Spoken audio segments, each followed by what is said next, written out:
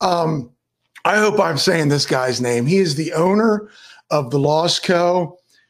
Huge bike shop in Bellingham, I guess. We're going to get to all that. But I want to do a little backup here before I introduce him.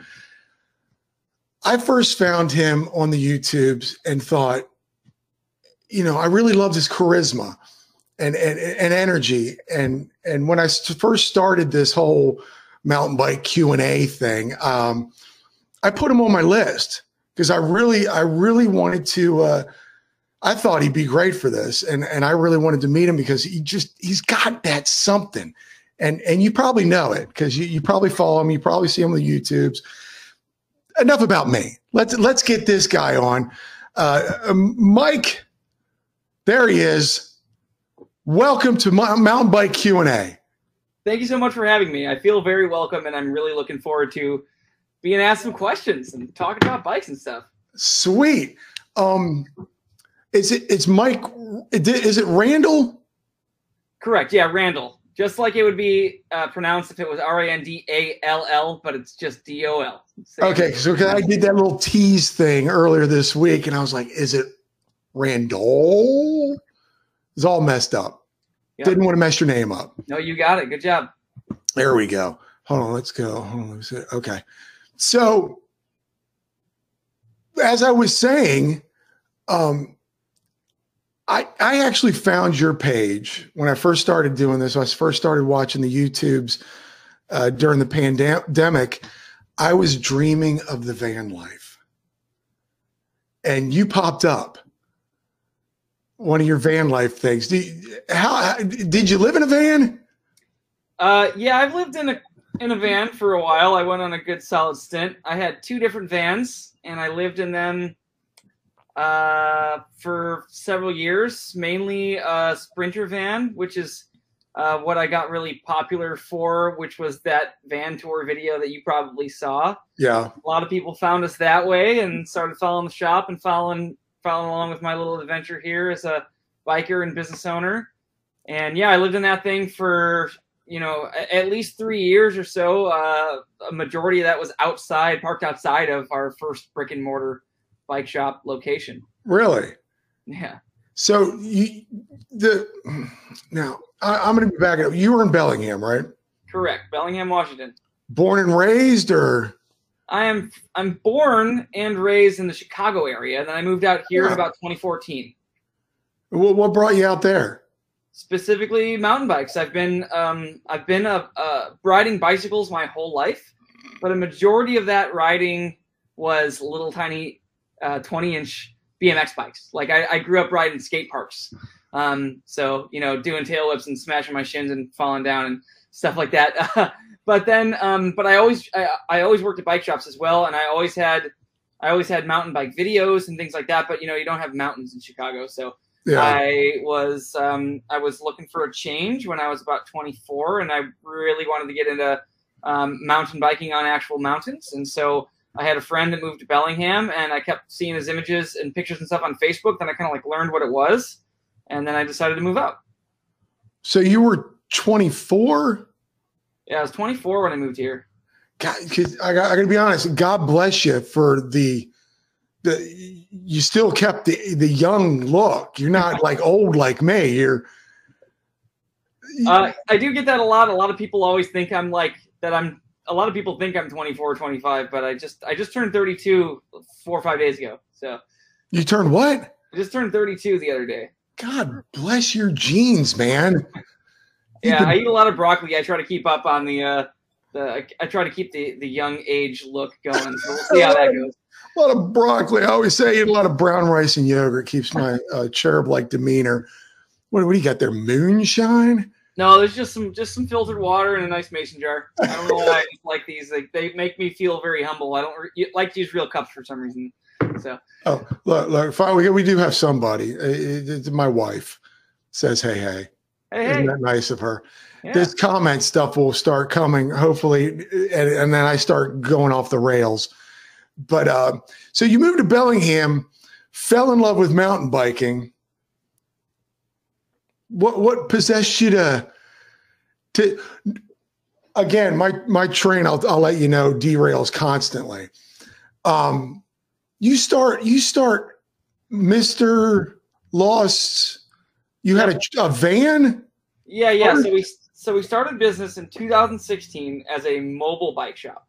It was called Mr. Lost's Mobile Bike Shop. And so Mr. Lost was like kind of our character that we had. Me and my previous business partner started it together like that, and we would like park it at the trailhead and then fix people's broken bikes on the way, on their way back to their car that they broke on the hill previous to that. And then also a lot of people would just end their rides and be like, hey, I'll just leave my bike with you here. You can, service my suspension and whatever else. And then I'll just come pick it up the next time I ride. So it was really convenient for people. And we gained a bit of a following around town for that. And so, yeah, but then that kind of grew and it became, it's funny when you come up with this grand business idea that you think is going to work. And then all of a sudden you think you're so smart for thinking of it. How has no one else done this? Yeah. And then a year later, you're like, oh yeah, that's why no one else has done it, because you can't really scale it at all. And you just run out of space and it just doesn't work and it's cumbersome. And so we ended up getting a brick and mortar store in around 2016 and no more mobile bike shop after that. Then we renamed as the Lost Co. So. Wow. Like I still think the idea of a mobile bike repair, I mean, were you getting some good business then? Cause like I would think that would be great at every bike park or trail. Yeah. We were getting a lot of business and we met a lot of customers. However, once you get to a certain point, if you go into a bike shop, generally speaking, there's like 3 to 8 mechanics, right? So, but when you're in a mobile bike shop, there's only one person. You can't fit like 2 people. You don't even have enough space to have one person help with retail sales and sell grips to people while the other person works on a bike. It's just, there's no space. So then you start to like spread out, and then all of a sudden, you are setting things up outside and inside. And then before you know it, it takes an hour and a half to set up in the morning, an hour and a half to set up at night. And then also, you got to drive home. And then most of the day goes to driving to the location and then setting up. It just turned into really long days. And it wasn't as easy as driving to your shop, opening the door, turning the lights on, making coffee and getting to work. So, not to say that it wasn't worth it. It was just, it just didn't make sense in a business sense. So now, as an entrepreneur, as somebody who came up with this idea, where do you come from? A background of entrepreneurs, or that kind of mindset of working for yourself, or? Yeah, I think so. My dad was traditionally in sales, and he also worked from home way before it was cool. My dad just kind of like worked at home for a long time. And so I would just listen, during spring break and summer vacation, my dad would be working in the other room, and I can hear my dad doing, sales calls. He worked for like security guard sales and would sell security guards to large yards and things like that. So I would just listen to my dad, the tone of voice and the verbiage that he uses and the way that he promotes question asking and closes sales and things like that. I would listen to that. So I naturally tend to gravitate towards more of a sales personality, and that has helped with a lot of the video stuff, because part of being an entrepreneur is selling yourself. And so I kind of grew off of that. And then when I was like 16 or 17, I would buy like broken iPods when iPods first became cool. And then I'd buy like 5 or 6 of these things, me and my friends, and then we would like Frankenstein them together and sell them on Craigslist and on eBay when eBay was huge. And really? and then we would like go to like swap marts and buy like Nintendo games and sell them. So it got me kind of going. It got me in the mindset of what it's like to work for yourself. And I really liked it from there. So you got bit by the mountain biking bug, obviously, to be able to want to move to Bellingham from Chicago, right? Correct. Okay. I didn't forget. How long from when you moved till you started Mr. Lost's bike shop? I mean, was this like I need to make money in order to ride and pay the bills? And was this instant, or were you washing dishes or working for some tech company, or? No. So I've been in the bike industry pretty much, my whole life since I was like 15. And so I knew the business really well. And I knew at some point I would start a shop. I don't know why. I just always felt like I would start a shop. And so I moved here, and it was fall. No one was hiring. It's like the slow season, and at bike shops. So I'm also into cars, and I actually got a job at a Subaru dealership, and I was doing auto sales for a bit, just to pay the bills while I was waiting for the shop that I wanted to work at to hire again. So they hired me though in spring. And then, I just made a lot of connections in town, and I made a lot of new friends, and really got the lay of the land. Then the people at that shop that I worked with are going to be lifelong friends. I couldn't be more appreciative of that. They really showed me all the trails, and it just kind of like opened up this whole new door to this new place that I lived at. And that was great. And so, then I actually met my initial business partner at that shop. And then we both kind of have, I guess the kids call it crackhead energy. Maybe you can relate. we were like, hey, let's try to do this ourselves. We could, hopefully make more money than we're making now, and see where it goes. And then we just kind of started it from there. Now, did he bail before the Lost Co? So it was a she. Her name was Callie, and she, me and her were partners, and started the shop. And then, unfortunately, things just didn't work out as the years went on, and we decided to actually part ways, not only in a partner sense, but also as a business partner sense. And so I bought her out in about 2018, and she was there through the Lost Co, but that was a couple years before we moved into our new shop and all that stuff. How? Because I was watching the video, you signing your first brick and mortar, and it was I guess you had the address was like, do I put my tag, my license plate number, or how crazy was that to be able to go from the thought of something and then it having come to fruition? I mean, was it exciting? I mean, you probably were excited, a little scared. Honestly, it was. I'm not like a gigantic risk taker. Crackhead energy. That's fine. I'm not a gigantic risk taker.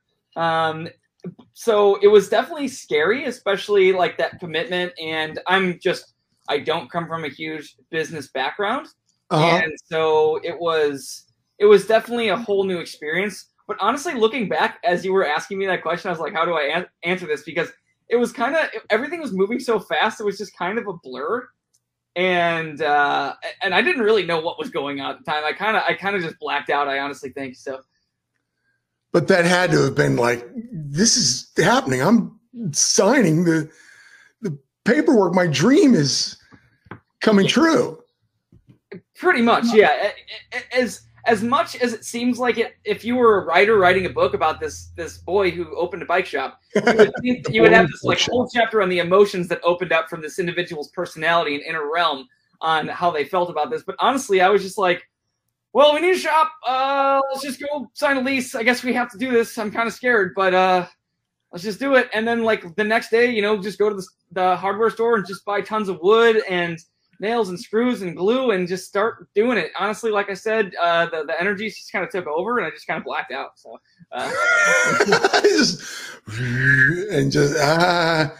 kind of fainting. Yeah, you're like this. I want to do this, but I don't know. Mr. Adam Mock, so cool to see Mike from the Lost Co. Learned a lot about the grip, too, from his videos. I'm sure a lot of people have learned a lot from your videos, and we'll get to those videos. But I'm still fascinated by anybody who just takes the risk and takes the leap of starting their own company, their own thing, And I heard this quote just recently. When's the best time to plant a tree? It was 20 years ago. The next best time is today. And you did it.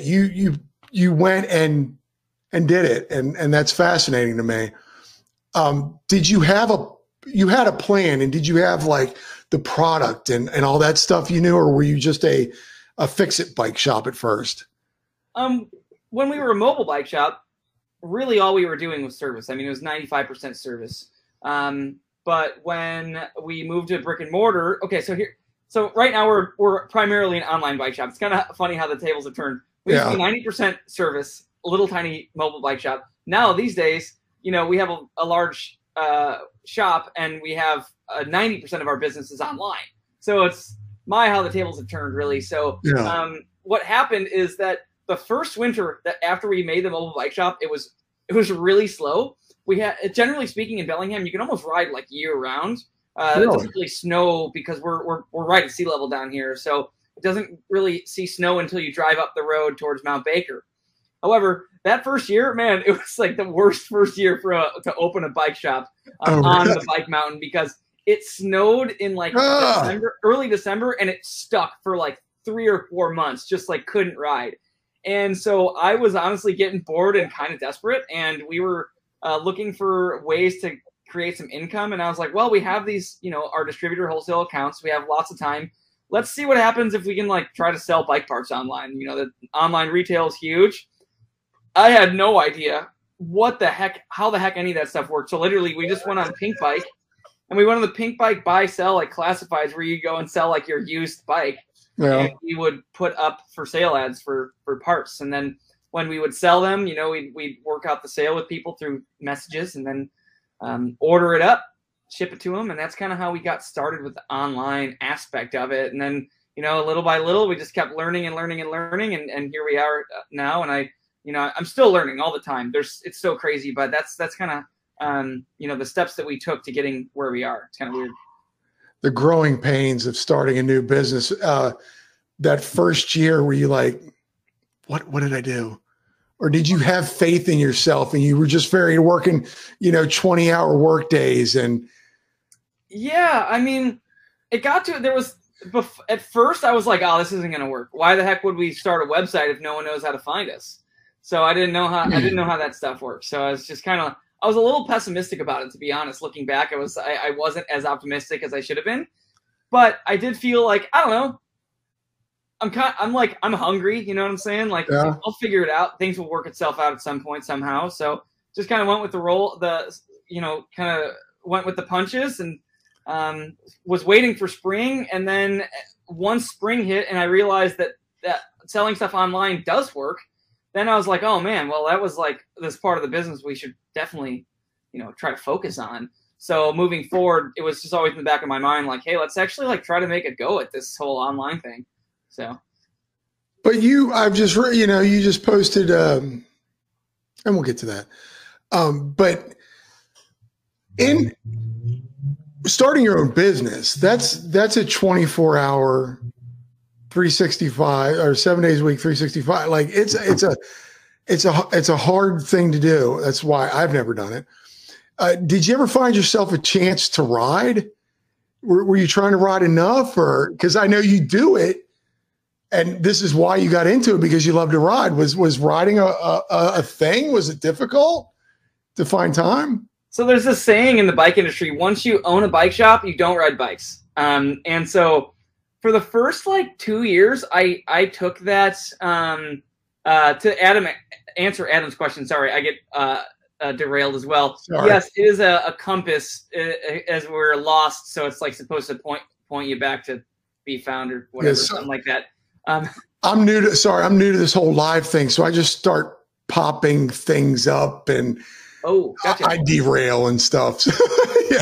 Yeah, for sure. So anyway, back to the question. Yeah, so I took that saying pretty personally the first 2 years, because I was like, there's no way I'm gonna let that happen to me. And so I would I would ride at any point at any given time. I would shut down the shop sometimes for an hour or two. And put a sign up that said "Gone Riding," because it was at the bottom of the mountain bike trail. So I would just pedal right up, and that would be my lunch break. And so I would go and ride.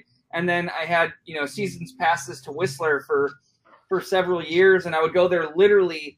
We were closed 3 days a week, and I would be there 3 days a week in my van, sleep in the parking lot for like 2 years and just doing bike park laps. And so I was riding a ton. So yeah, but I realized after a while that was kind of like this little personal vendetta that I had, just that saying. And I was like, I'm not going to let this happen. You don't have to push yourself that hard to ride. Like, just ride for fun and do it because you want to. So started slowing that down a little bit, but yeah, or I would say I would probably ride more if I didn't own a bike shop, just for the fact that I'm around bikes all the time, and so I'm not gonna stand here and say like, oh yeah, if you just if you're positive enough, your job or your hobby won't become your job. But it definitely does. I ride bikes, and I'm thinking about when I'm riding, I'm thinking about like, oh yeah, how does this damper feel? How would this, how could I explain to people online how this damper would feel? How do I explain to people the pros and cons of this? Like, what if I don't like this? How do I tell people that I don't like it? So it's a little bit different these days, and so that's why.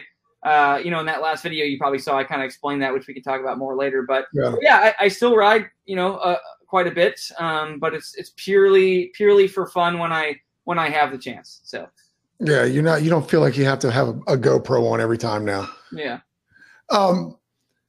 Where are you? Not like your address. I put some stuff down there if they want to buy stuff from me, but did you purposely locate yourself at a trailhead or near a trailhead, and where is that located? What trails are nearby you? And do you mean in regards to our current shop right now? Yeah, your current shop right now, because I actually have a friend his brother lives in Bellingham, and I told him that I was going to be speaking with you, and he honestly didn't know where in Bellingham you were. So I mean, I'm sure I don't know how big Bellingham is. So no, Bellingham's pretty small, but we get that all the time. We honestly have people order from our online store a lot, and then they choose to have it shipped, and so we'll actually call them, hey, what's up, Billy? Do you want to just come and pick up your order at the shop? And they'll be like, I've been watching your videos for 5 years. I had no idea you're here in town. So wow. Our location is kind of in a little bit of an industrial area. We're not like right on the main strip, and it's kind of purposeful. Since most of our business is online, we are kind of tucked away just so that we don't have tons and tons of foot traffic, so that we can focus on things like videos and things like that. And I think that the location that we're at is pretty good to promote those types of activities that we want to do, because we might not be right on the main strip to have 100 people walk in a day and look at knee pads, but it gives us time to make videos that can help potentially hundreds of thousands of people. So it's just kind of like what we enjoy doing a little bit more. And as the shop gets older, more and more people know where we're at. We have a pretty tight knit client base here, but we're the mountain bike trails here. The main ones are on Galbraith Mountain. So Galbraith is a huge hotspot. It's right in the middle of town, and it's pretty badass. There's tons and tons of trails. You can go up there and be a professional rider that just did a World Cup the previous weekend, ride for an hour and have a blast, ride for 6 hours and have a blast. Or you can be literally, you just bought your first mountain bike, you have a entry-level hardtail, and you want to go ride some really cool stuff and GoPro it and show your friends, and you can go up there, have a blast for an hour, go there, have a blast for 6 hours. It's really, really cool. It's right in the center of town. Everything's really small here, and everything is 10 minutes away from each other. So you can go for before work ride, after work ride very easily. Yeah, I've heard of Galbraith. My buddy rides a run bike. Mike says, hey, everyone. Hi. Adam Mock, my boy Adam. Favorite brand? Mike? Favorite brand of knee pads? That's a tricky one. Pretty much everything's good these days. If it was like 2012, we'd have like a short list of things that work pretty well, but these days most things work really well. I ride the 100% Surpass knee pads. It's funny, we always want to make this video that's called things that we love and nobody buys, because there's a few things that we'll be like, oh my god, these are amazing, let's put them in the shop, we got to sell these to people, and like nobody will buy them, and so but we like all ride them, so that's one of them. So I really like those. That leads me to my next question. You have a bike shop. You have a biker's dream. You have, look at this pretty shock. And oh, that's a nice stem. And oh, these grips are nice. Do you have your ultimate build of a bike? Did you have your dream bike because of the bike shop? I would say, yeah. I mean, ever since I started the shop, it's funny, I started the shop in 2016. I can't do math. What is that? 7, 8 years? 23 years, yeah. Neither can I. So yeah, in that time, you would think that I would have, built multiple bikes a year, but really, I think I've only had 3 bikes. I've had I built an NS Snap, which was pretty cool. That was like the first custom bike I built. It had, you know, Fox factory suspension and stuff. And then I built a Kona Process 153, and that was rad. That had like all the new Access wireless stuff on it when it first came out. And that was a dream build too. And then now I have this Da Vinci Spartan that I just can't seem to get rid of. People think as a bike shop owner, especially as a YouTube personality, that I'm going to get a new bike all the time. Yeah. And that's just not, you know, that's not true for me. I kind of, if I like it, I'm just going to ride it for a while, honestly. So, but yeah, my Spartan right now is definitely pretty bling bling, I would say. However, it's pretty scratched up just because it was a really rad build right away, but I've been riding the heck out of it for like 3 years, and it is just like, it looks like someone took it off the top of a tree and just threw it through the, the branch. I just watched a review on that bike. It's a very quiet bike. Yeah, it just does everything really well, and it just maybe the new one's better. I don't know. I don't even care because this one just makes me happy enough. So. But are you just like after hours just going, just take that and then? Honestly, I think I probably did for the first few years, especially because in the past I've always worked at bike shops, but never one that like stocked suspension or like carbon wheels and stuff like that. You know, it's like a totally different vibe here. The first couple years I was definitely like, a kid in a candy store. And now I still am, but I just don't, I've ridden enough stuff so far, honestly, that I now know that such a big portion of the riding skill and experience is within your own head. And so, sure, you can have the nicest stuff and get new stuff all the time, but it's not going to make you necessarily a better rider or make you a happier rider. Just getting out and enjoy it and, feel your breath when you're out in the woods and, go down a trail that you enjoy and exploring the terrain. That's really what it comes down to. So, yeah, just 2 wheels. Yeah. 2 wheels and some dirt. Yeah, don't answer this. Don't ask. This is my wife again. We'll just ignore her. She just derailed me. So when you first started this bike shop, because we know now anybody who watches you, anyone who orders from you, you're gargantuan. But when you first started, was it just you behind the counter and your business partner? Yeah, it was just me and my business partner for the first couple of years. We hired our first employee, I believe, in 2017 when we got our first brick and mortar store. And that was like kind of weird because I've never really managed people per se. Yeah. Maybe a little bit in the past, but it's just different when you don't own the shop. And that was a learning curve for sure. They were just a mechanic. And then we hired like our first long-term mechanic, who's Russ. He's, basically our head mechanic here. And he's in a lot of our videos. And he was hired on about 2017. He's rad, and he's been here ever since. He's a long-term guy here for sure. Definitely a huge knowledge base. He knows so much. If you think I know a lot about bikes, Russ literally knows 1,000 times more. It's crazy. That's what you want in a mechanic. Exactly. Yeah. So that's awesome. So that's great. And then now we're up to, I think we have about 10 people here in the shop. So, and it could be fake, and you could just tell me that it is, but it seems like you have built a family with the Lost Co. through your videos and your Instagrams and stuff like that. It seems like a very close-knit company. Is that hard? Well, I'll let you answer that part.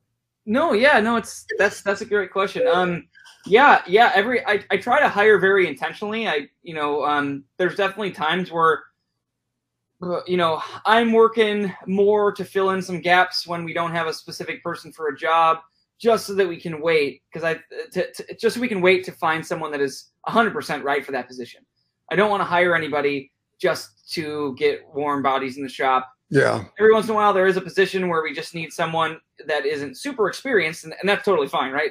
Everybody doesn't have to have 100 years of experience. Yeah. But for the most part, we do like to, just because of our customer base and the very specific type of work that we do with this high-end stuff, people are spending a lot of money. And so I would rather have them have a good experience with someone that's going to really know exactly what to tell people and great advice and things like that, rather than the general bike shop who will just, hire some young kids to come in and loop some chains and pump some tires and things like that. We just don't really do that. So we're just quite different than the average bike shop. Crack me up the lubing of the chain. I just watched your latest Instagram of a year's worth of, and I used to be like that with I don't know if you remember a product called GT85. I feel like I can see the can in my head. Yeah. It's a black, red, and white with a big 85 on it. Yeah. And I used to do that after every ride. It just it would clean your chain. And I do know it. Yeah, I could see the can in my head. I just searched it just to make sure. But yeah, that's funny. Yeah. The TikToks and stuff have been pretty fun to do. Now, we'll get to all of that, but you're so fascinating with the shop, how it's grown. So you start in brick and mortar 2016? Yeah, 2017, 2016, something like that. Around there. Okay. Mr. and Mrs. Pandemic hit. Yeah. And what happens? Like, I know bike shops because I went to go buy a bike in the middle of it, and there was no bike. There was your $12,000 bike or your $250 bike. Not even. And it was like, what happened? How were you able to cope through that? Sure. Yeah. So, it's interesting how things work out when people ask you questions. You're like, how did that work out, Johnny? Yeah. I don't know. You don't know. It just did, darn it. So the first thing is the main shortage, honestly, was on bicycles, bikes, the whole thing with wheels, handlebars, brakes attached. Here at the shop, we don't really sell bikes at all. I'm not kidding. We haven't had a full bike in stock here at the Lost Co. in probably 2.5 years at this point. Wow. We'll have some frames every once in a while, but not really that many. Small quantities, no more than 15 at a time. It's all of our shelves are just like forks, shocks, brakes, dropper posts, accessories, parts, things like that. Yeah. So everything to build a bike. Exactly. Yeah. All the things to upgrade your current bike. Yeah. So what happened is, so we have Steve here, who's like the shop manager and also does all the receiving and all the ordering. So he's the one that's actually, typing in the part numbers and ordering the quantities and things like that and forecasting. And honestly, Steve just knocked it out of the ballpark. He would place orders for the right amount of quantity well ahead so that when we knew a certain brake was going to be out of stock for 4 months, we'd order, X amount of months worth of it in the right amount.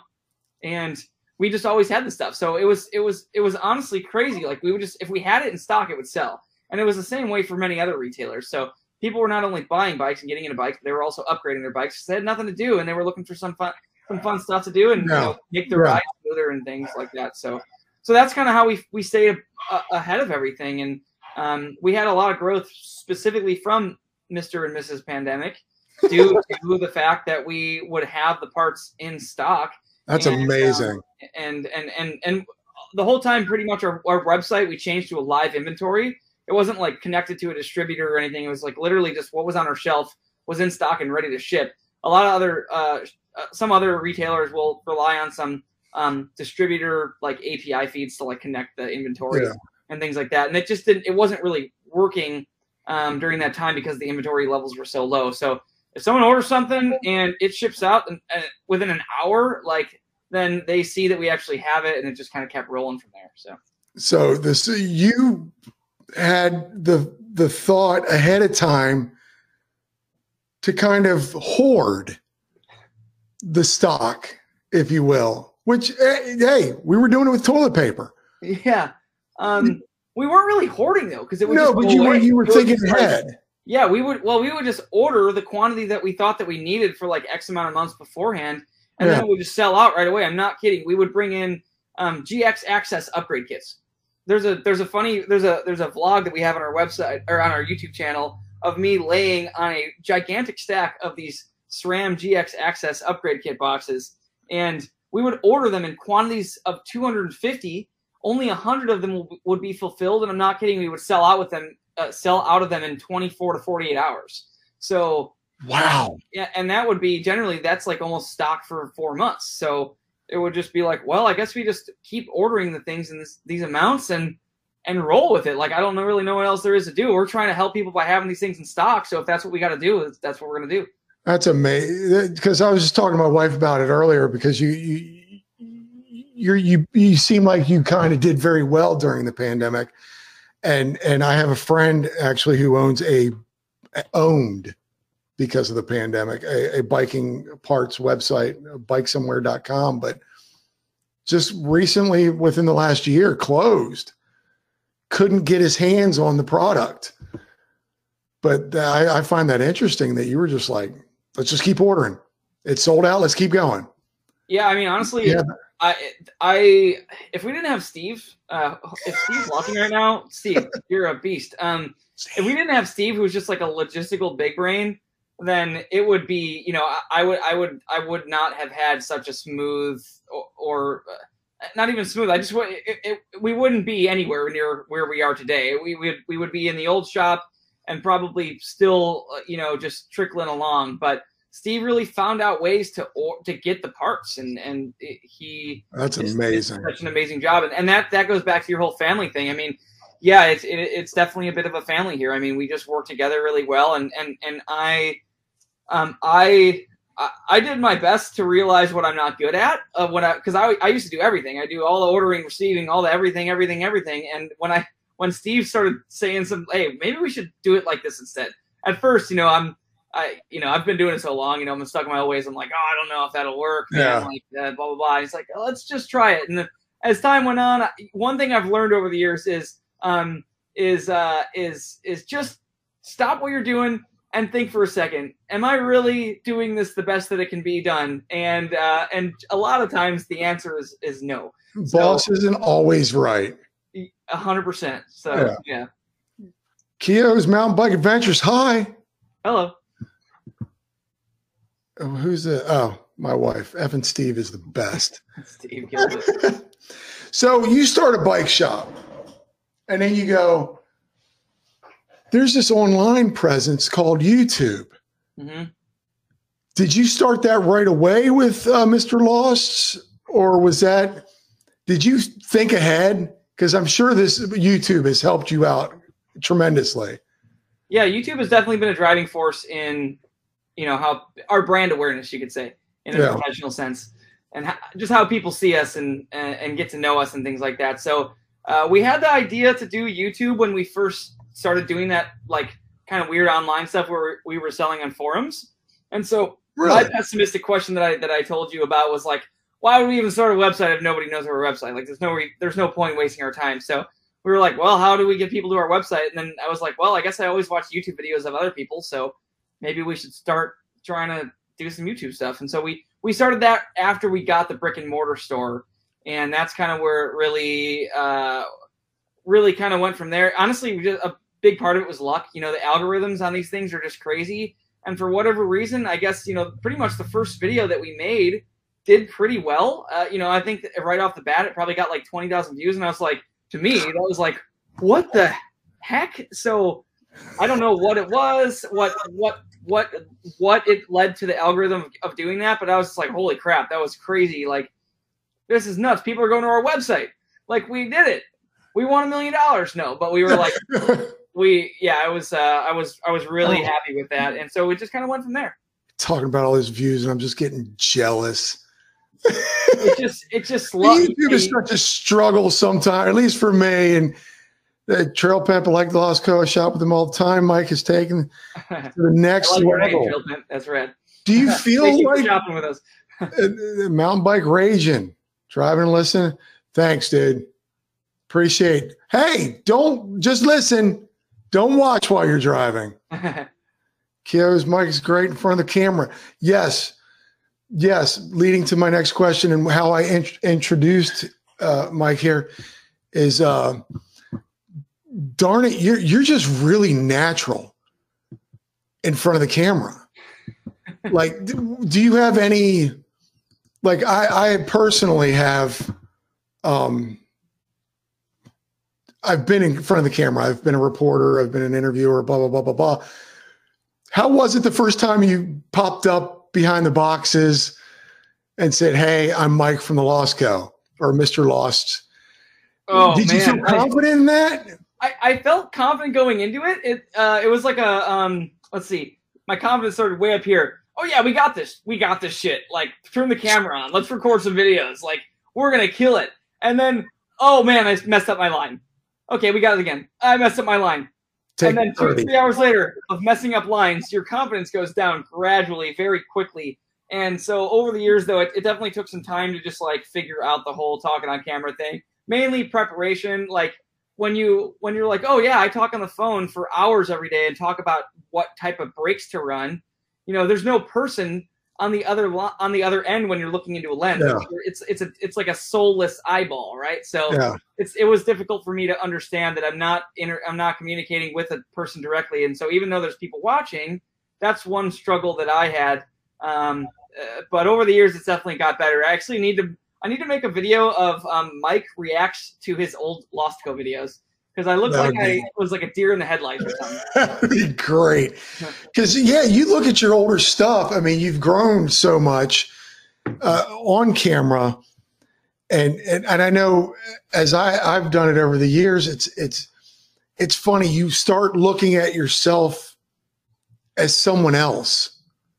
Do you ever watch those? Were you the editor of those videos at that time? Yeah, I edited the first, handful or so, maybe the first year's worth of videos. And, yeah, it was definitely, it was weird. It was like I was watching somebody else, and I was kind of like directing somebody else, but it was myself. So, yeah. Yeah. I've always done that. Like over the years, 20 some years in front of a camera, I got to the point where I wasn't watching me, because I actually edited myself at a TV station. I didn't hand it off to an editor, because what I did was comedy, and it was all about timing. And after a while, I would get to giggling, and I was like, I forgot that I was watching me. And I'm like, okay, that's a little ridiculous. I'm laughing at myself. Stop it. Yeah, and you're like, I hope that other people laugh at this too. Oh, here we go with the hair. Do you miss it? It's really funny. This morning I called my the person that I go to get my haircut at. I had an appointment for 9 a.m. tomorrow to get my haircut, and I called and canceled it because I wanted to grow it out a little bit. So we'll see where it goes. I'm just jealous you have it. I have honestly too much hair. You've got a good lid, sir. Thank you. So did you have a plan with these YouTube videos? Were they just going to be how-tos, or, hey, this is what I've got, or to help push your brand, or did you have like a direction? Yeah. So honestly, we didn't have as much of a direction as I probably should have, but maybe that was a good thing. It was kind of like the less you know, the better. Yeah. The main thing that I wanted to do is I wanted to entertain people, and entertaining is like an umbrella term for many things. Like, informational things are entertaining. Making people laugh is entertaining. Telling a good story is entertaining. So I kind of just was like, I just want these to be entertaining. And so we would watch videos from other people in the mountain bike industry, which was literally 10% the size of it is now. Yeah. And this was in 2017. It's crazy how much content has came out the past that many years in creators. And I just thought there was something missing. I thought it was just a little boring. I thought it was too much talking head. And then, of course, obviously I went in and just made talking head videos for a while, but I had the idea of like, I just want them to be more creative and more entertaining. And I just, now I think that we've got to the point where we've really found our niche of the entertaining value being like the actual real information, rather than being like, oh yeah, here's a fork, it's got like adjustments on it and stuff. But instead being like, oh yeah, here's a fork. We're literally going to tell you like tons of information about this versus that, so you can really make up your mind. So to really add value to this presentation that we're giving you, basically. Yeah, that is interesting that you say that. Like 2017, the content compared to now. Back then, I mean, you're almost a founder of mountain bike YouTubing. I mean, I'm a product of the pandemic, because I was watching you all, and I'm like, well, I want to meet these people. But were there people that you were inspired by, or took little pieces of that you may want to thank or shout out? Or yeah. Let's see. In regards to the actual bike stuff directly, there's definitely a few retailers that have been doing mountain bike videos for quite some time. There were a couple that started right around the same time as us because there was a little bit of like a retailer boom making videos.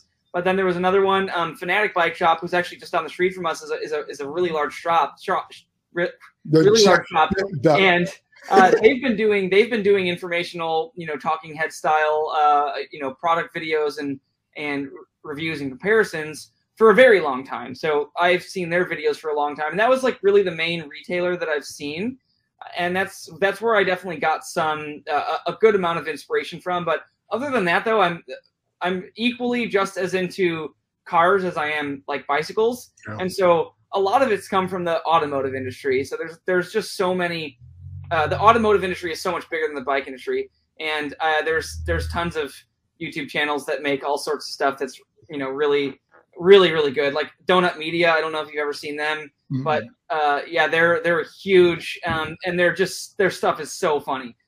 Really good, really well put together. If one thing I got from their videos is like almost every time I've started one of their videos, I literally make it to the end, and that is something that is very uncommon. That's something that the YouTube algorithm really likes, and so Donut Media was a huge one. I learned a lot from them, just literally just taking mental notes from years of watching car content from Donut. What is it again? Donut Media. Donut Media. Okay. I'll check them out.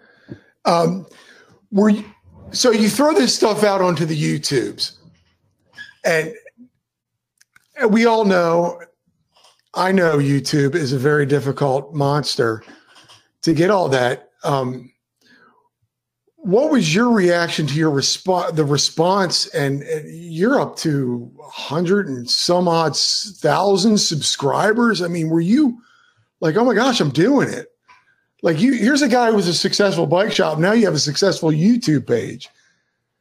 Did you feel the need to keep going? Yeah, and honestly, at that point, I wouldn't consider us a successful bike shop. We were like basically in the paycheck to paycheck kind of thing at that point. But a lot of times it takes a couple of years of struggling to make it, and I was basically like, well, I like riding bikes and I like being in the bike industry, and that's what I love, and that's what I am comfortable with and know. And so I was just like, oh, we'll just make it work somehow. We'll just keep studying and taking mental notes on stuff and figure it out. And yeah, YouTube is definitely insane. It's crazy. When you search, if you search like RockShox's lyric review, there's like 50 pages of videos, and like people rarely look past the first 5 or 6. Yeah. And we were just like, how do we get in the first 5 or 6? And so we just kind of like try to figure it out over the years, and it kind of worked. And it goes to show how much just like literally just like watching and learning it can get you. And yeah, there's definitely a lot of struggles. There's a million times where I've been like editing a video, writing a script for a video, and I'm just like, yeah, I just don't want to do this. Like this is the fear of failure is huge, especially when I don't want to be on the 50th page when people search that. I want this is really hard, and a lot of work goes into this, and it just you just want to try to do a good job. Yeah. Do you think this algorithm and all this other stuff, or do you think it's? I honestly think it's you. A lot of it is your product, the content you put out is quality, and the personality that you have. And I'm not, just blowing sunshine up because I'm sitting here with you, but like you put out a really good product. And yeah. So I'm blowing sunshine up you. No, I appreciate it. It's like, yeah, I get that all the time. Like, I've heard the word charisma and things like that, which I really appreciate. I try to be as humble as possible, but also at the same time, I love hearing that. Like, I like when people say that, because like I just kind of like try my best to walk around with a shit-eating grin as much as I possibly can. Yeah. And I'm a lot of times I'm editing the videos, or at least when someone else is editing the video here, I'm watching myself. I watch the videos too. It's not like I'm on the camera and then don't watch the video. Like I'm watching myself, and I take mental notes as I go too. And I'm like, oh yeah, hey, you kind of started off on a high, and you kind of drifted, a little into a mundane or monotone tone. Like maybe take a mental note to keep that up. And so over the years, I've just kind of learned that, not only is there a product like a fork or a shock that we're talking about, but, you know, I'm also part of the product as well. You know, there's a million places you can buy your things, and why is someone going to buy from us? Because they want to deal with us as the human beings between them and the bike part. So I definitely have taken note and studied over the whole charisma and personality thing over the years. And, like I said from before, I've watched my old videos sometimes and I laugh because it's just, that's what I'm really stoked on a personal level, is just how far I've come in the presenting realm over the years. Yeah, I was going to say you're everyone's their own worst critic, especially when you're putting yourself out there on the YouTube's universe. Have you ever been to a point or gotten to a point or had you made a video? Sorry, there was something flying there. Yeah.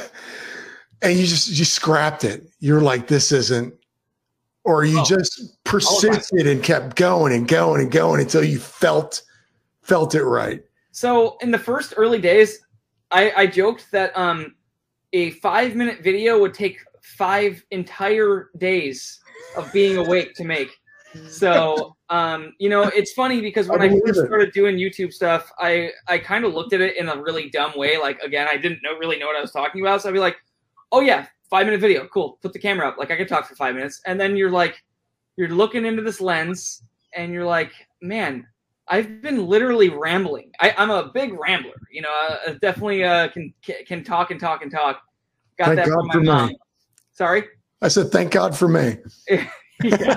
So, yeah, I'm the interviewer's dream, because you just ask one question, I could talk about it for an hour and a half. Yeah, he's going. But yeah, so it would be a struggle. You know, you'd get off track, you'd get a little nervous, you get a little anxious. You know, even leading up to setting up the equipment, you'd be putting the battery in the camera and be like, oh shit, I gotta go talk on camera. So it would turn into like an entire week, honestly. So over the years, though, we've done more planning, more organization, and more setting up. And then a big thing that we started doing is, when you really started to notice our videos getting better, we went to scripts. So I'd write the whole script out.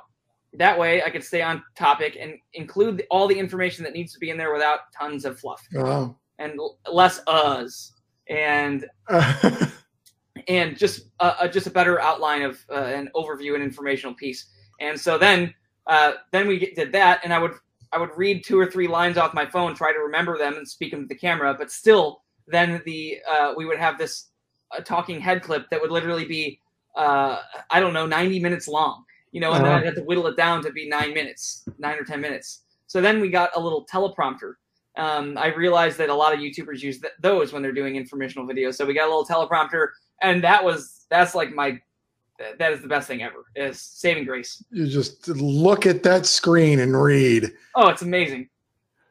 Now, do you have a whole, I guess you're in a warehouse type situation. Do you have a whole production side? Because, I mean, sorry, it's just a lot. You run a bike shop, you have an online thing, and you keep up a whole production side of it. Is there a side of that shop that is just cameras, lights, background? Yeah, pretty much. So over the years, it's been kind of difficult to get a spot like that. So in our first shop, we had this little, like, it was like a 1.5 car garage that was kind of dumpy, totally dumpy. It was like leaking and everything. That was any of our videos that have like that cedar background with our logo on the back, the big light up sign. That was in this like little dumpy 1.5 car garage, and we just tried to make it. We put lipstick on that pig for the camera, and that was our studio for a while. But it was like, it wasn't very nice. There was like literally like a beam right in the middle of it, so we couldn't like put the camera anywhere. It was really annoying. So then we moved into this shop, and then we like shoved it in a corner, and we were like, we're gonna have to move that at some point because we need more shelves for inventory. So it was temporary for like 1.5 years, and our background was really lame. It was like just like a tan wall. And so then we moved into a shop across the street that was not even connected to the bike shop.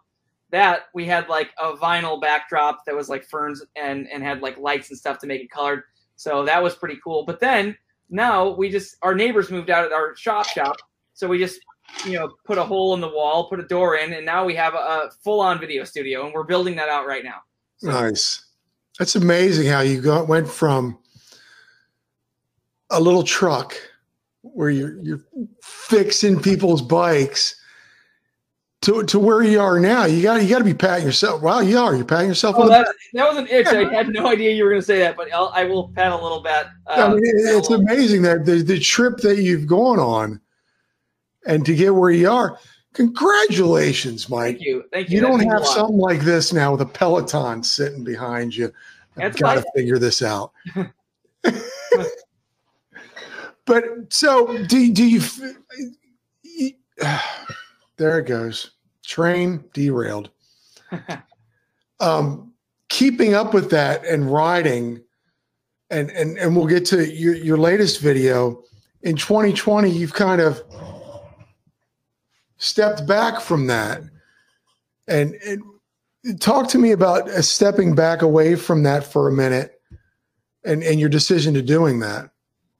Yeah. I think it's just over the years of just, doing the video stuff. It's tricky because I'm not 100% a content creator, in my day-to-day life here at the shop. I have a ton of stuff to do. So basically I have, the time that I have allotted for video and content creation is very small compared to all the other things it takes to run a business and things like that. And so over the years, it was just, I was literally working from, the moment I woke up in the morning at, 7 a.m. until 9 p.m. I didn't have a couch or a TV or anywhere to sit and relax for years because I lived in my van outside of the bike shop. So I would just be there until nighttime. Sometimes I'd be up until midnight just working. And I did that for years to try to get the YouTube videos going while also trying to functionally have a structured business running. And so what basically happened is there was a little bit of burnout there after all those years. Yeah. And, it's funny at first, you're kind of embarrassed to admit that you're burnt out and that you're you can't do it all the time. Like the, real man, real American dream, So you're just so that's why I put that video out recently. I was like, I'm just going to tell everybody just kind of what's been going on and stuff. So yeah, I experienced some burnout and I don't know if you ever felt that as a person in front of the camera or as a creator, but yeah, it definitely is nice to take a step back and just kind of reset yourself. So yeah, I feel you in that is because what I did on TV was comedy, and there's sometimes you're not feeling funny. Yeah. Yeah. And you with a business, you've got to run a business and then live your life and then be on camera. It's like one of those is going to take the back seat. And I guess it sounded like your life kind of took the back seat. Yeah, a little bit. Yeah. But it was all worth it because we've grown a lot. And if you look at one thing that I kind of always wanted to do, here's a big part of my driving force as a business owner. And I don't know if anyone is listening is on their way to doing entrepreneurial stuff, even though I don't really like the word entrepreneur.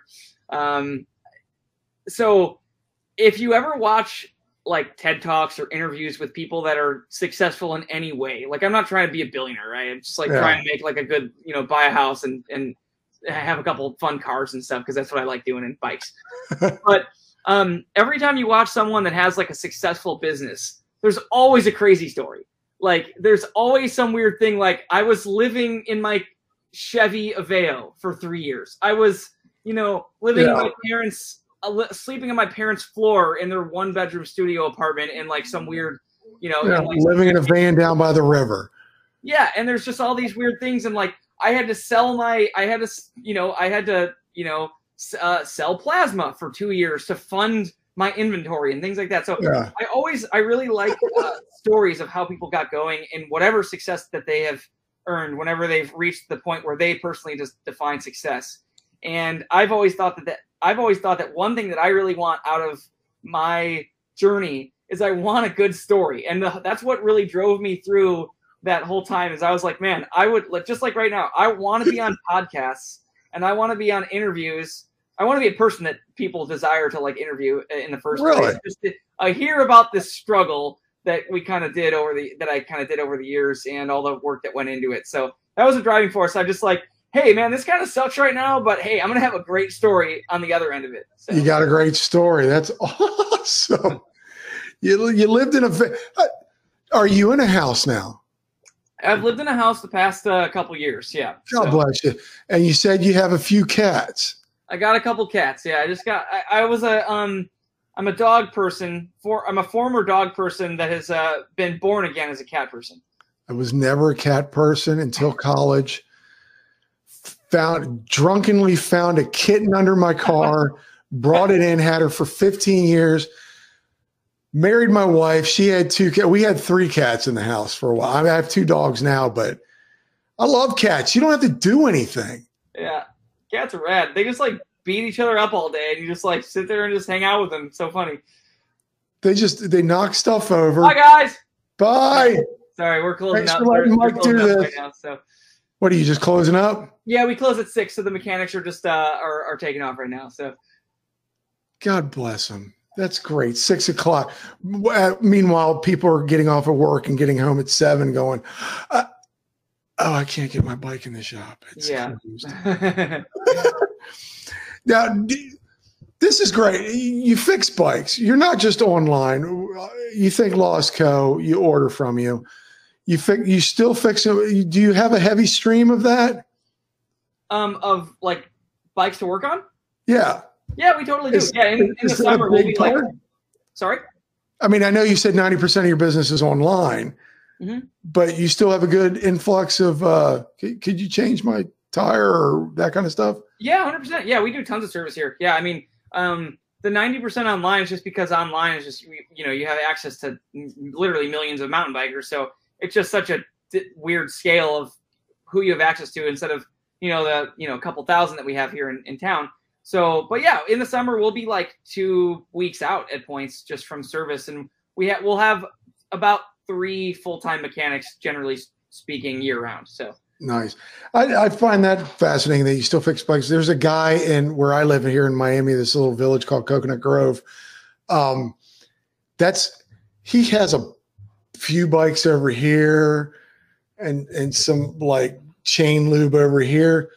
But I'd say 99% of his business is fixing bikes. Like if your bike is messed up, you don't know what you're doing, like me, you take it to Danny. Like I think it's great that there's people like you around, and I think people should support that whole bike shop fix it mentality. Like take it and support. Yeah, absolutely. Sometimes you have no choice because a lot of the stuff that we do here is pretty like specialty stuff. Like, we have a nitrogen tank and a specific, pressure regulator for it. And like, if I don't know how to use it, but the suspension mechanics really know how to use that stuff. We have like a $3,000 machine that will bleed your shock for you and things like that. And all sorts of stuff like that. That is just very specific. You have no choice other than, have a shop like us do it, but we pretty much primarily cater just towards the full suspension or the performance mountain bike here. So yeah, I just find it funny. Like just last weekend, I was changing out for the first time. I have a new bike, not a new bike, a COVID bike that I bought, and it's the first time I've ever had hydraulic brakes. Yeah, I wanted to change out my pads, and after an hour. And I live here in Miami of just dripping sweat and YouTube videos. I came into my wife and I said, well, I learned one thing. Take it to the bike shop next time. Yeah. Sometimes that is the best choice. Because I didn't realize you got to you got to open up the lever and let it bleed and push in the calipers and Yep. Bike shop. It's great that you still do that and haven't gotten rid of that. What is Lost Co? What is your main, do you have a main product or do you just sell it all? And how do you go about getting something like that? Like, do you pick and choose or do you feel what's going out in your area that's people need? Like, I don't even know owning a bike shop. Like, how do you go about getting your stuff or knowing what you need and want? Yeah, totally. It's interesting to me. So the way that we do things is if you go to our website compared to a very large retailer, someone like Jensen or something. And this is in no way or shape or form a knock to any other retailer. We just have a much smaller catalog than a lot of other, large online retailers. Basically, is when you go to our website and you look up, brakes, we'll have maybe 7 to 10 types of brakes that we sell. Whereas you go to some others and there's 12 pages of brakes. What we do is we see what people like. We see what works well, and we see what we like is really the main thing. If what people like doesn't really work that well, we probably won't carry it, and then we'll recommend something else that we think is going to give them a better experience, basically, and work better for specifically the type of riding that they're doing.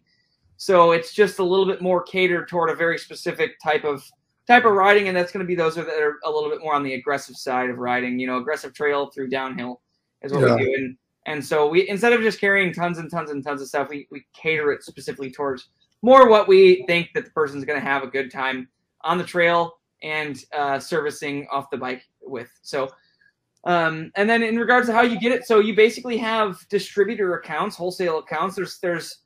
There's about 3 large players in the United States that are distributors. Oh, really? And that's QVP, HLC, and BTI. They are, a couple powerhouses with a few locations of warehouses, like gigantic warehouses, which carry all the parts that basically every bike shop in the country will be ordering from. And so we can get it from them. And then also, we have direct accounts with some of the manufacturers. So, for example, we have a direct account with Fox Suspension, direct account with SRAM/RockShox, et cetera, et cetera. So you get it from different places that have better availability or better wholesale cost to keep the price down, things like that. It seems like it's just so much work. But back to your latest video, and we're still talking about the shop. You do a lot of work, but it seems like with the bike shop, you enjoy coming out of the office and out from behind the counter and being a part of your business in the sales realm and helping people and talking to people. What is that like for you? And especially since I'm sure you're known in the area now since the YouTube. Do they walk in and go, "That's a guy," and you're like, "No, I'm just a guy, a bike owner, a bike shop owner, and what can I help you with?" That's pretty much the exact response. Actually, you nailed that right on the head. Yeah, we have people a lot that will come to the shop and just be local and just want to say what's up and see the shop because they follow our channel. Or we also get a lot of people that are driving through to go up to Whistler and stop in Bellingham on the way because it's on the way and also really, really good riding. So we'll have a lot of people that are, in the middle of summer, on road trips and things like that. And they'll just be like, "Hey, yeah, we just wanted to stop in Bellingham." And I'm like, "Oh, to ride Galvin?" They're like, "No, just to see the shop and see if you were here." So that's really cool. And it happens often enough where it's somewhat frequent. So it's pretty rad. I really like that. But yeah, in regards to helping customers, I really enjoy it. I don't get to do it as much as I could. If I were to just say, "Hey, for the next 6 months, we're not doing any YouTube videos," I would 100% be answering the phone and helping people out front. And other things, just because I set aside a decent amount of time to try to work on that. And even if I'm not scripting the videos or being in the videos or editing or filming the videos, I'm still kind of working with the others that are doing the videos here to, plan it and organize it and all that stuff. Which will lead me to my next question, but I think it's great. All the stuff that you do, which annoys me because I'm as lazy as the day is long, that you do find that time to be part of your own company and get out from behind the counter and mix it up with the customers. I mean, a lot of people sounds like I do it more often than I do, but I don't do it a ton these days. But when I do, it's rather enjoyable. I'll pitch in when someone's at home sick or on vacation, et cetera, or if it's just really busy, I'll help out. But it's not super often. I don't want to take all the credit of all the other work that everyone else is doing. Yeah, so. What I'm saying is a lot of people will own a company and sit at home and let their minions sure work. You know what I mean? It's admirable that you're a part of the whole thing, even Instagram videos. So a lot of people would be like, let someone else do my, I think that's great, which not saying you didn't, but you hired some people because you needed a break. Yeah, sorry. I am just texting my girlfriend because she was just calling me. So I'm saying, oh, no, you do you. Okay, there we go. Cool. Sorry. Okay. But that was leading to my next question is that like COVID 2020, everything came down. So you were like, okay, I need a minute. And you hired these guys. Are you still playing with them? Are they still? Yeah. Well, so Tor, the other video presenter that's in a lot of our videos, mainly all of our videos, does a great job. He just left a second ago. Yeah. So he's still here. Andrew, the filmer that was Tor's friend, that kind of came together as sort of like a package deal, you could say. Andrew just moved back to California, and so we don't have like a full-time exclusive filmer right now, but we do have Alex here who used to film all the videos with me, so he'll be filming a bunch and editing a bunch, and then I'll be filming and editing some as well. So. But was that a really good relief for you to be able to do that and have these people? Yes. You're like, yes, because I wanted to play with cars. It was just yes, because I just I wanted to take a little pressure off myself, because I'm kind of one thing that I want. One of my you're your own worst enemy, right? Or your own worst critic. So if there were times where we would go a month or two without getting a YouTube video out, when I was just like wearing, hats to the ceiling in regards to the tasks I was doing as a business owner, I would be a little hard on myself. Like, just, man, like, there's all these other creators are getting videos out there, and like, I'm just struggling to barely just like figure out what the next plan is for one. So not even in the sense of like the actual work to make a video, just like I'm a little hard on myself in regards to like trying to get to that point. And so it was nice to just take that feeling off my shoulders a little bit. I've gotten better through that time at that, at just letting it be. So it was very nice. I learned a lot about myself and just business stuff as well during that time. So, but that's the thing with the YouTubes is keeping up the content. And was there a lull at some point? Was there a minute where you were like, we're not putting anything out? Yeah, pretty much. Yeah, there's probably the point mainly during the height of the pandemic where we're just like so busy with, people contacting us and needing help with stuff and shipping and all this logistical stuff. We literally just didn't have time to do it. As me, the person being in the videos and planning and scripting and writing and organizing the videos, it was just like literally an impossible feat.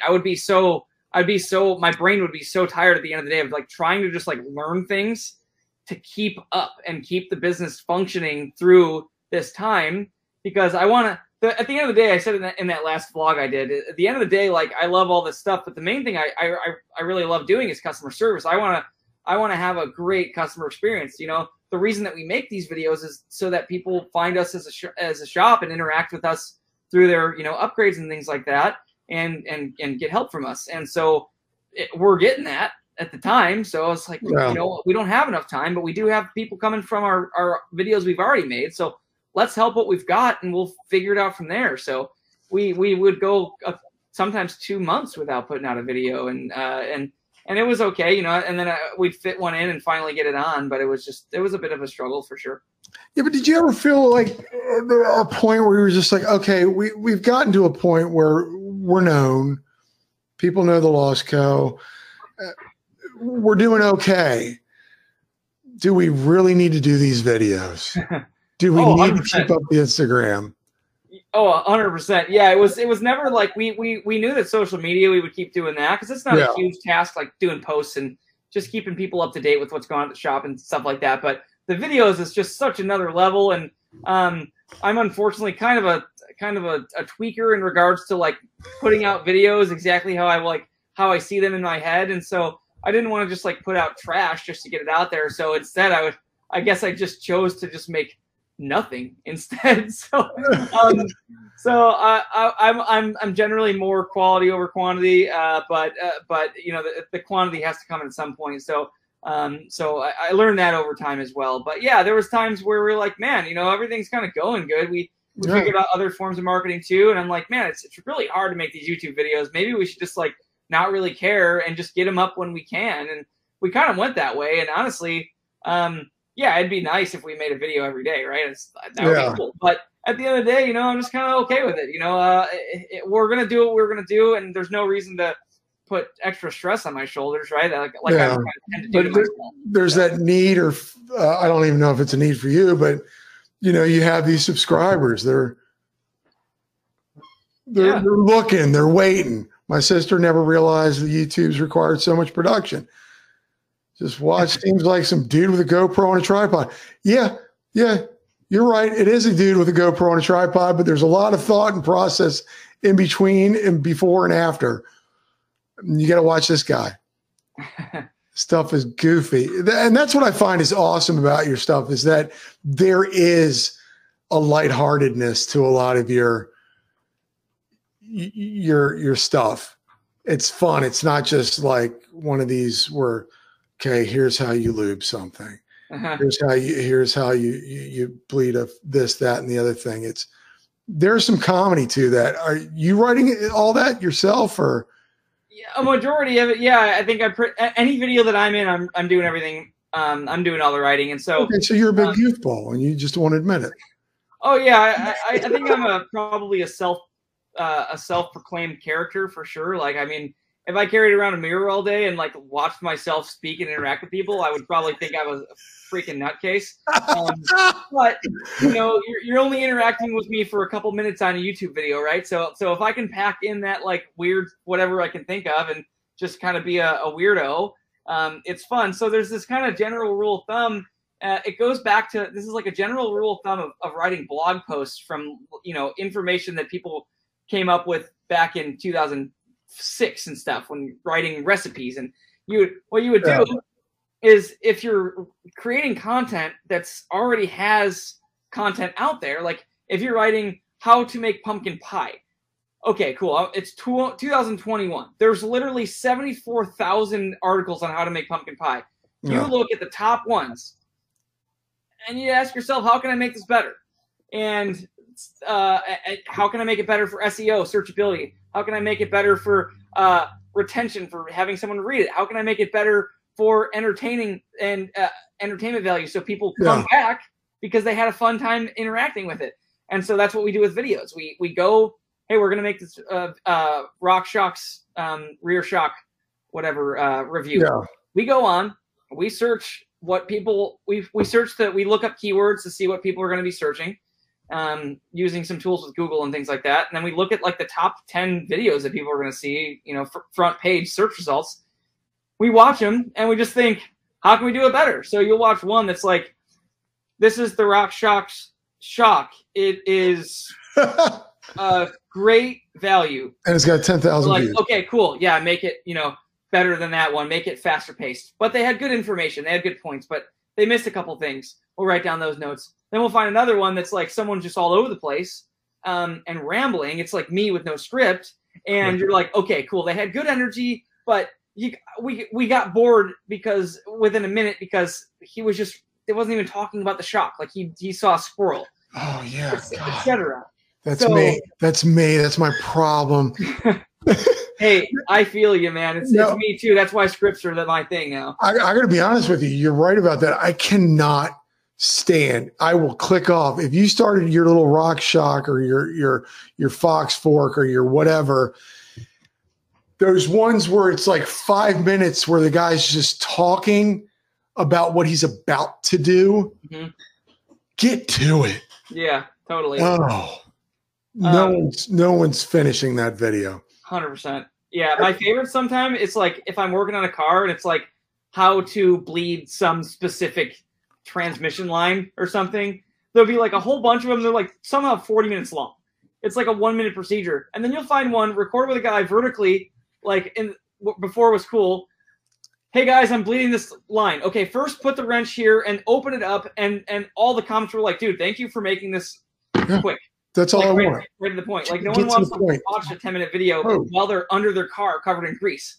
Like, you know. So I learned from the automotive side of thing, like, try to cut to the chase at some point. So yeah. So are you, now that you've taken a step back, which it looks like you're taking a step back forward lately, I've seen in the Instagrams and the videos and whatnot. Are you enjoying life a little bit more now? Are you grateful for the process where you're at now? Sure. I mean, I've always enjoyed it. I've always been very grateful for everything. I just needed a little bit of a break for a moment. It wasn't like I hated the world or anything like that. I just needed like a time to like kind of just do a little bit of self-care, right? I mean, you kind of neglect that for years, and you at one point, you know, there's that whole like grind mentality that's all over Instagram. I don't know if you've ever seen it, but it's like, you know, grinding never ends. Work 25 hours a day and stuff like that to build your future. And like, I was not really, I wasn't like following those pages to keep me going, but for a while I was just like, yeah, I don't know, I'm just going to work all day again. It's like totally normal to me. And I didn't realize what I was missing out on until kind of at some point I was like, you know what, I'm kind of feeling some stress on my shoulders, and that I've kind of self-imposed, and, you know, kind of feeling a little bit more anxious about things. And, you know, my outlook is not as optimistic on some things most days and things like that. So yeah. I just wanted a time to try to just, reset and refresh my vision on everything. So, yeah, I mean, you started something, and that train just started going, and it takes off slow, and then it starts going and going and going. And you're like, wait a minute, I'd like to get off and look around a little bit. That is a great way to put it. Like just realizing what's going on and living in the moment for a while was great. And I've learned a lot just as a person, you know, all that time that I spent just working. I learned a lot as a business owner and things like that. But then, you know, a year or so of maybe only working 25 to 30 hours a week was great. I had more time to learn more about myself and more about how to take care of myself as a person. And, you know, I'm in my 30s now, and, you know, it's crazy if I was talking to my 19-year-old self where I said, you know, I took some time off to do some self-care, you know, I don't even know what I would have said to myself. You've been like, what do you need self-care for? Yeah, like, you're a pussy, dude. You just said so, yeah. But so are you getting back into riding? You riding? Yeah, no, I've been riding a lot. I've been riding a lot the past about the past 2 months or so. It was a beautiful summer. We had a really good summer here, really dry and dusty, which was I don't know if you've been out. Have you ridden in the Northwest before?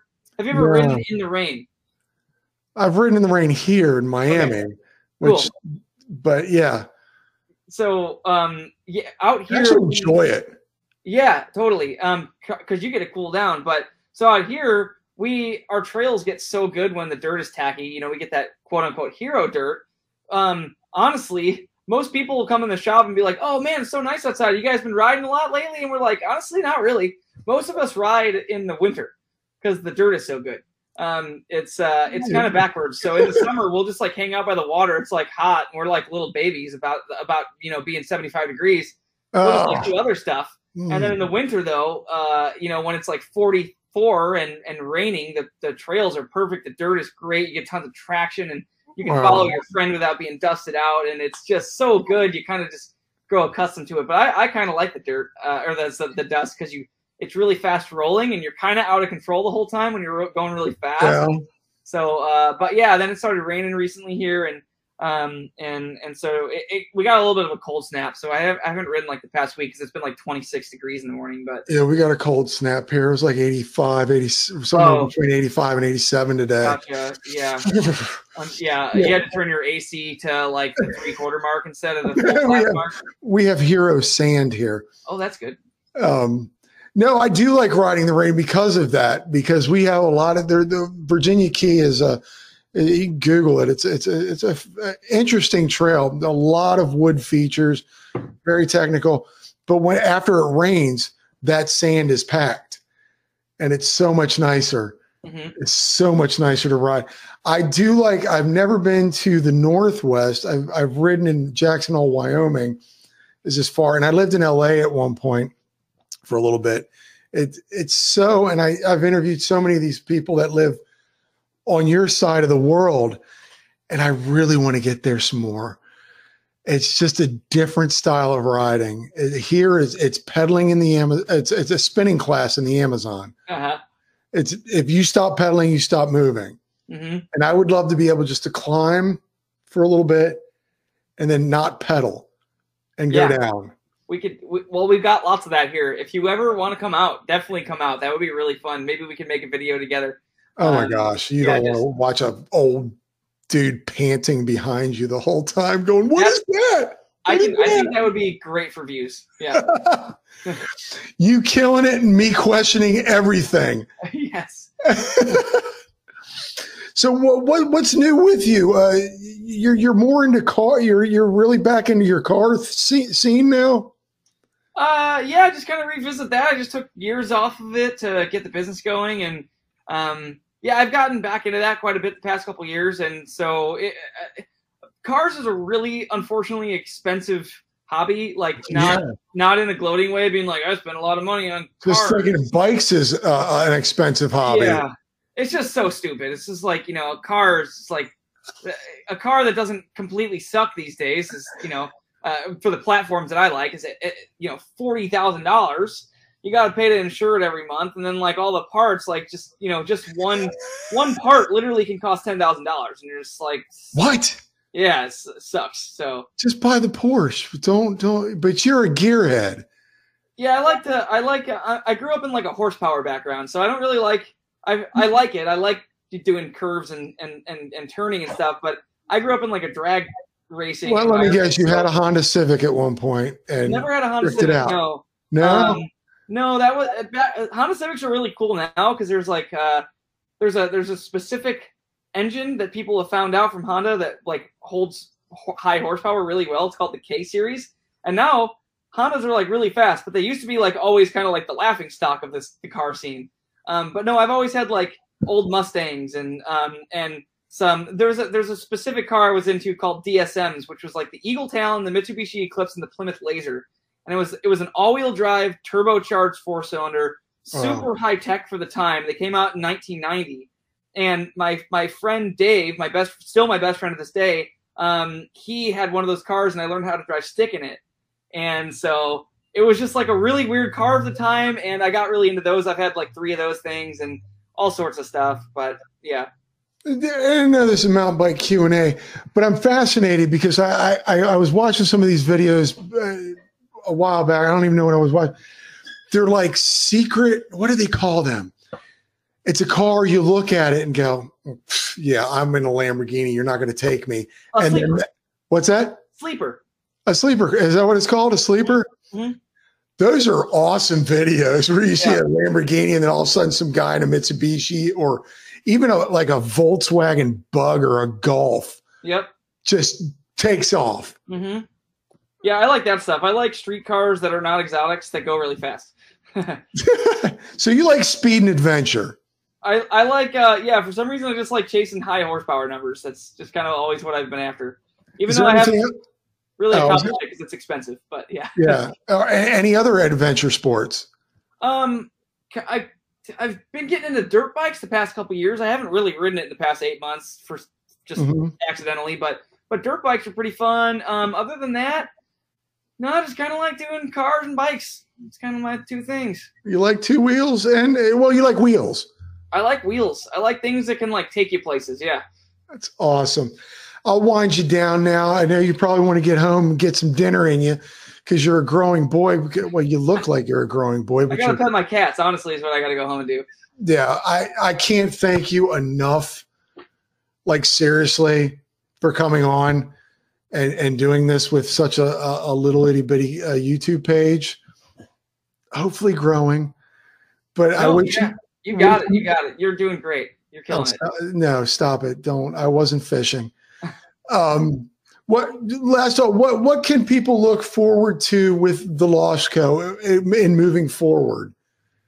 Now that it's winter.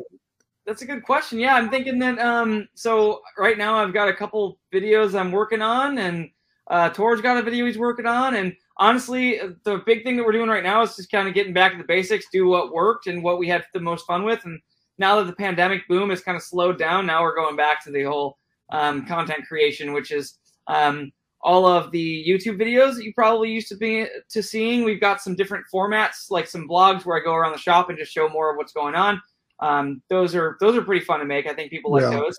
And then also, if you like the short-term content that's been popular the past couple of years, follow us on Instagram and TikTok. And then also we put some of the short things up on YouTube Shorts as well. Yeah. But TikTok, as silly as it is, it's pretty fun to just have a funny idea and then film it a couple minutes and post it up. It's pretty fun. It's generally just me falling down and like throwing stuff and getting hit with stuff and yelling. And I've got all those. I'll put your YouTube and stuff over on your side. I never 20 some of these. I've never been able to do that right. And last question. Big sellers, what can people look forward to? What are you guys pushing right now on the lines? I know it's winter for some people. Are you going for thicker gloves, I notice? And yeah, some cold weather stuff. But honestly, a big part of it right now is like, post-pandemic boom. I'm thinking that about the next 6 months, it's a pretty badass time to get some deals. So there's a lot of overstock things from manufacturers that we're able to get some discounts on and pass on to you. There's a lot of price breaks that the manufacturers are allowing. So there's MSRP, which you got to kind of stick by. But right now there's a lot of sales going on that we're allowed to advertise for kind of like the first time ever, especially from like SRAM and RockShox. And then other brands will follow. And I think the next 6 months is going to be a great time to get those parts that you've been wanting that were hard to find and also expensive. You didn't want to pull the trigger. But I think that the next 6 months, the discounts and sales are really going to shine. So trying to do our best to embrace that and ride that wave and pass on some discounts to customers and people that want to, upgrade the performance of their bike and save a little money. And the holidays are coming. So if anybody needs to buy somebody for their favorite mountain biker in their life, head on over to the Lost Co. Mike, I can't thank you enough. I appreciate this. I'm really honored to meet you. Thanks. I really appreciate this too. I had a good time, and it was great to get some questions from a professional like yourself. I'm really looking forward to this. I haven't laughed like that in years. All right, folks, go get your bike sturdy. Take care. Bye.